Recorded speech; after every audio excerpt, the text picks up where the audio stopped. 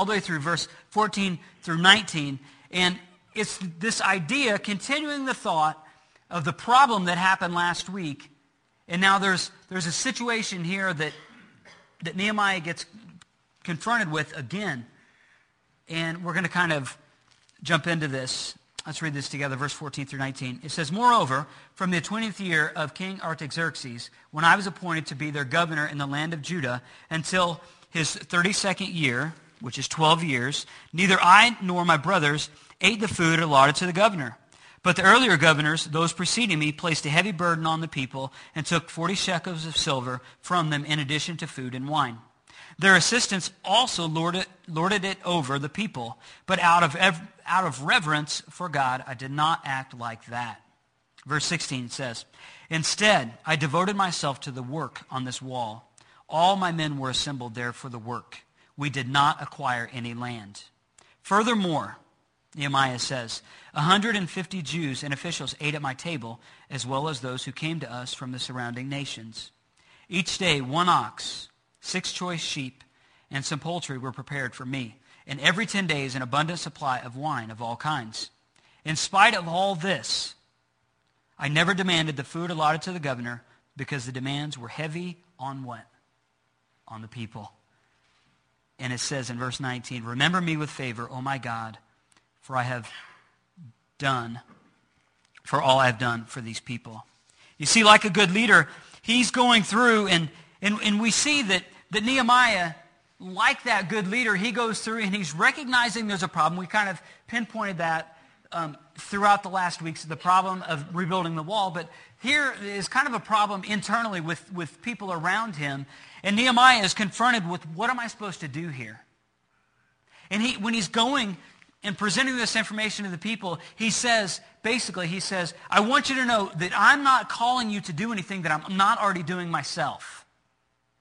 He says, I'm not asking you to do something that I haven't done myself, so don't think that because I'm the leader here that I don't have to walk the walk as I talk the talk. He's trying to lead by example and do the right thing.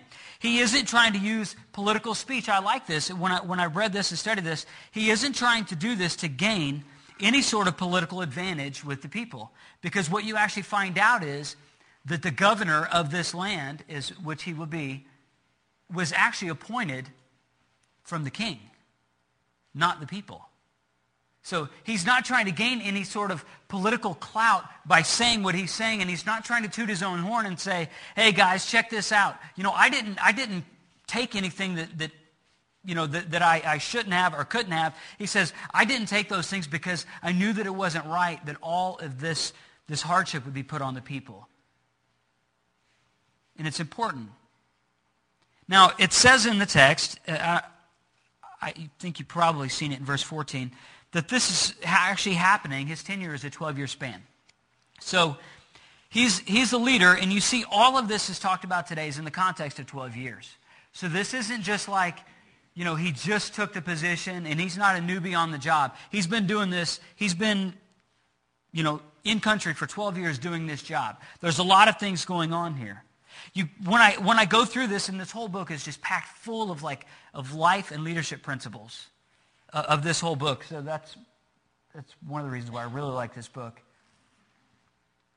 But one thing that we see is, yes, he was a man of wealth. He was a man of wealth. But more so, he wasn't about himself. He was about care and compassion for his people. Which, for us, in me saying, hey, in helping you to maybe realize that we're more wealthy than what we really think we are. But for us, what I'm trying to center this around is for us to simply think. Is to think that maybe all the information that we're presented through media and through friends and all the other places where you're influenced, maybe they're not actual reality. That we are wealthier than what we think we are. And make you think of what we're supposed to do with what God has given us. Now, it says in verse 14, right at the forefront, it says, neither I nor my brothers ate the food allotted to the governor. You see, he was allotted this great spread all the time. He could have had all this a mass amount of food. He was in charge. He could have done all these things. He could have seen to it that he imposed all these things. But he says, neither I nor my brothers ate the food allotted to the governor. He says, I didn't want you to think that I was entitled to more than what I'm really entitled to. Now, remember last week, this is all in the context of he's talking to his people, and he's talking to his people because they're charging interest to their own folks. Because the king, remember the king, he's trying to get he's trying to get his money, and he doesn't care that people can't afford it. So what Nehemiah is confronted with is his own people trying to tax and to recoup the tax from the king through all this interest. And the people, remember that they were actually losing their family members to slavery, trying to get back this money. So there's big problems here, and I think that's the reason why Nehemiah would add this. He says, neither I nor my brothers ate the food allotted to the governor. He says, I want you to know that I understand there's a problem, and I'm not just standing here saying what you need to do without doing it myself, because I realize there's a problem. He knew that what was going on in their world was important, so he wanted to, as much as he could, is to place himself, embed himself into their situation, as a good leader should. Now, this, first reading, it sounds like this is like political, speaking out of both sides of your mouth, like a political kind of jargon, but it's really not, because as we unpack that, we've kind of seen that Nehemiah goes through and he realizes that there's a problem. He embraces the problem. He wants to try and fix it. And what is kind of the deeper truth that we find here? The deeper truth is that Nehemiah is doing what he is wanting the people to do. He's already doing it.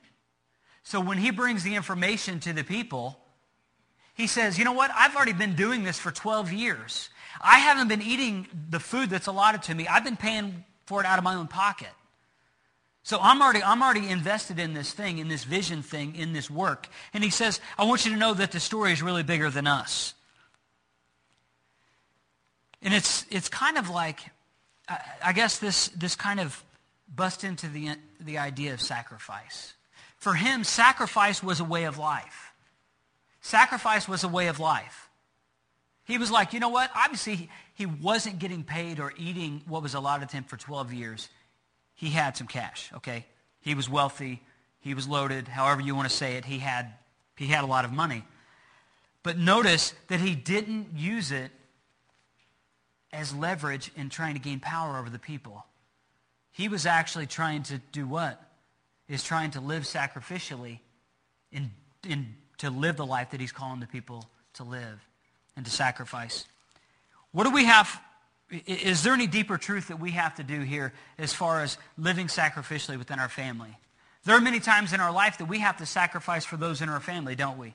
We see that, yes, this is a leadership principle of sacrificing, and that's true in business. But for us, we have to walk the walk as we talk the talk around our kids, don't we? If you call, your kids and you ask your kids to do something, whether it's sacrifice something or a way to act or maybe a way to talk or do something like that, if you ask your kids to do something but yet you do the very thing you're not asking them to do, you're being a hypocrite. This is the same thing that Nehemiah is going through, and he didn't want to prove to be a hypocrite. So when we're around our family, whether it's our close family, make sure that your life is consistent with your words. Make sure your life is consistent with your words. When you're around your neighbors and maybe they know you go to church and maybe they go to church somewhere, just make sure that your life, what they see, is consistent about what you believe. Just be consistent like Nehemiah was. Kind of something that's kind of seeped into our culture is this idea of entitlement. That somehow, maybe it's through upbringing. I mean, the way I was brought up is that you work as hard as you can because the only way that you're going to get anything in life is if you work as hard as you can. And then the harder you work, the more you get, right? And then you work harder and then you do what? You get more. That is a blatant lie. Is it not? That is a blatant lie. I mean, I was taught that. Yeah, it teaches you work ethic, and it teaches you, it's almost just like, the rabbit trying to chase the carrot kind of thing, and it just keeps going and going and going and going and going. That isn't the reality. Yes, we're supposed to work, and we're not entitled to much. But somehow, through our sin nature, we think that we're entitled to something. We think we're entitled to a bigger house where our neighbors have a bigger house. We deserve a bigger house. They drive an SUV. I drive a station wagon. I deserve an SUV. You're not entitled to that. You're not.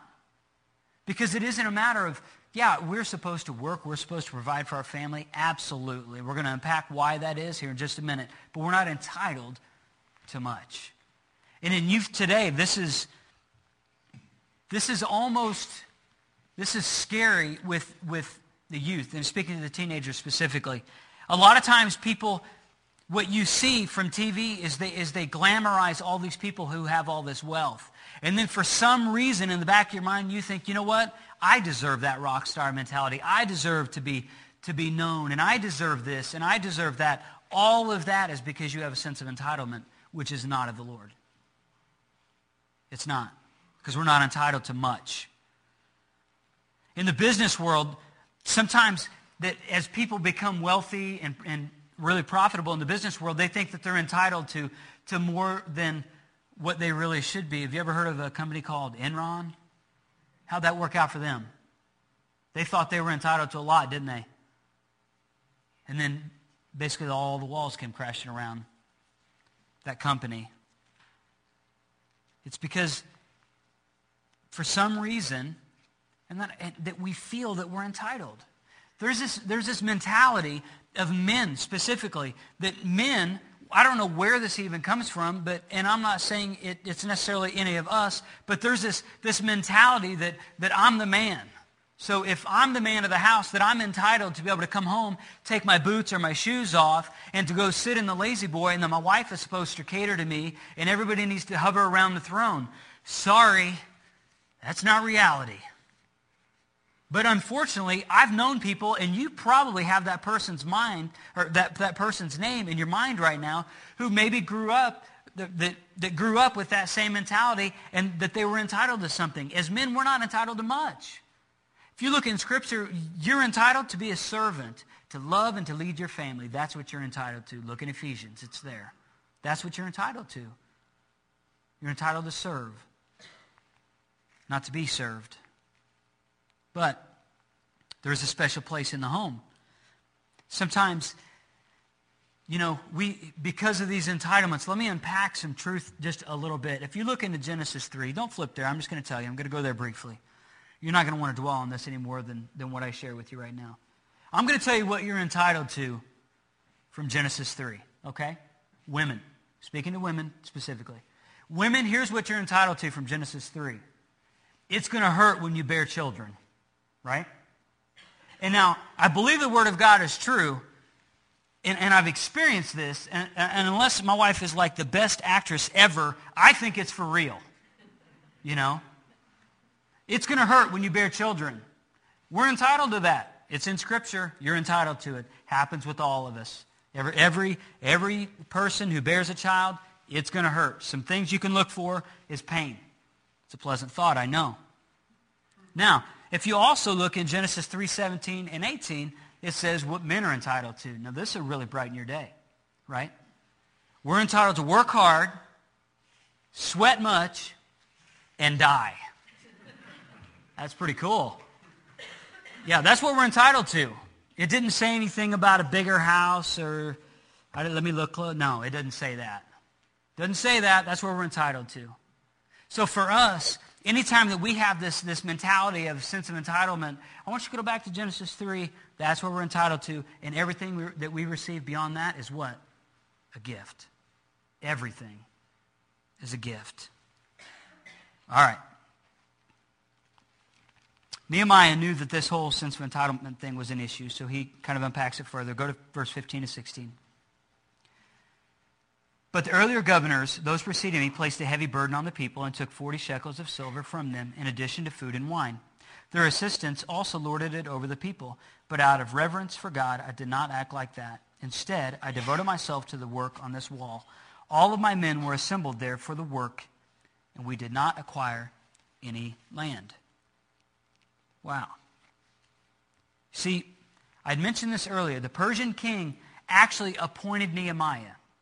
So you see that the things that the people were entitled to, in verse 15 it says, the earlier governors, those preceding me, they placed a heavy burden on the people. Why? It wasn't because they weren't trying to gain any sort of political clout with the people. They didn't care. Because the Persian king would actually appoint the governor. So the people had no say-so about what was going on. They could be absolute tyrants. But what does Nehemiah say? What does he say? He says, in here, he says, they placed a heavy burden on the people and took 40 shekels of silver and da-da-da-da-da, and lorded it over the people. But he says, but out of reverence for God, I did not act like that. He says, I know what people have done in the past. He says, but I'm paving a new way. I want them to see a leader, a godly leader, of doing something different than what the people had done before. He says, it isn't a matter of what has happened in the past. It doesn't matter the way other people act around you, of what your experience level is. That us, even as followers of Christ, we're called to live to a higher standard. And he says, I'm sacrificing for the people. I know I'm entitled, quote unquote, to more than what I'm getting, but I don't care. So he's funded his own work. He's funded his own life. He funded all the food that went on his table for the last 12 years. He was bought into the vision of rebuilding here. It wasn't lip service. It wasn't lip service. He'd done it for 12 years. 12 years is a long time. Who in here could go without working for 12 years? That's a long time. Many of us would go broke after 2 weeks. But let's take this to a more personal level. And the scripture is going to be on the screen. 1 Corinthians 4, 1 and 2.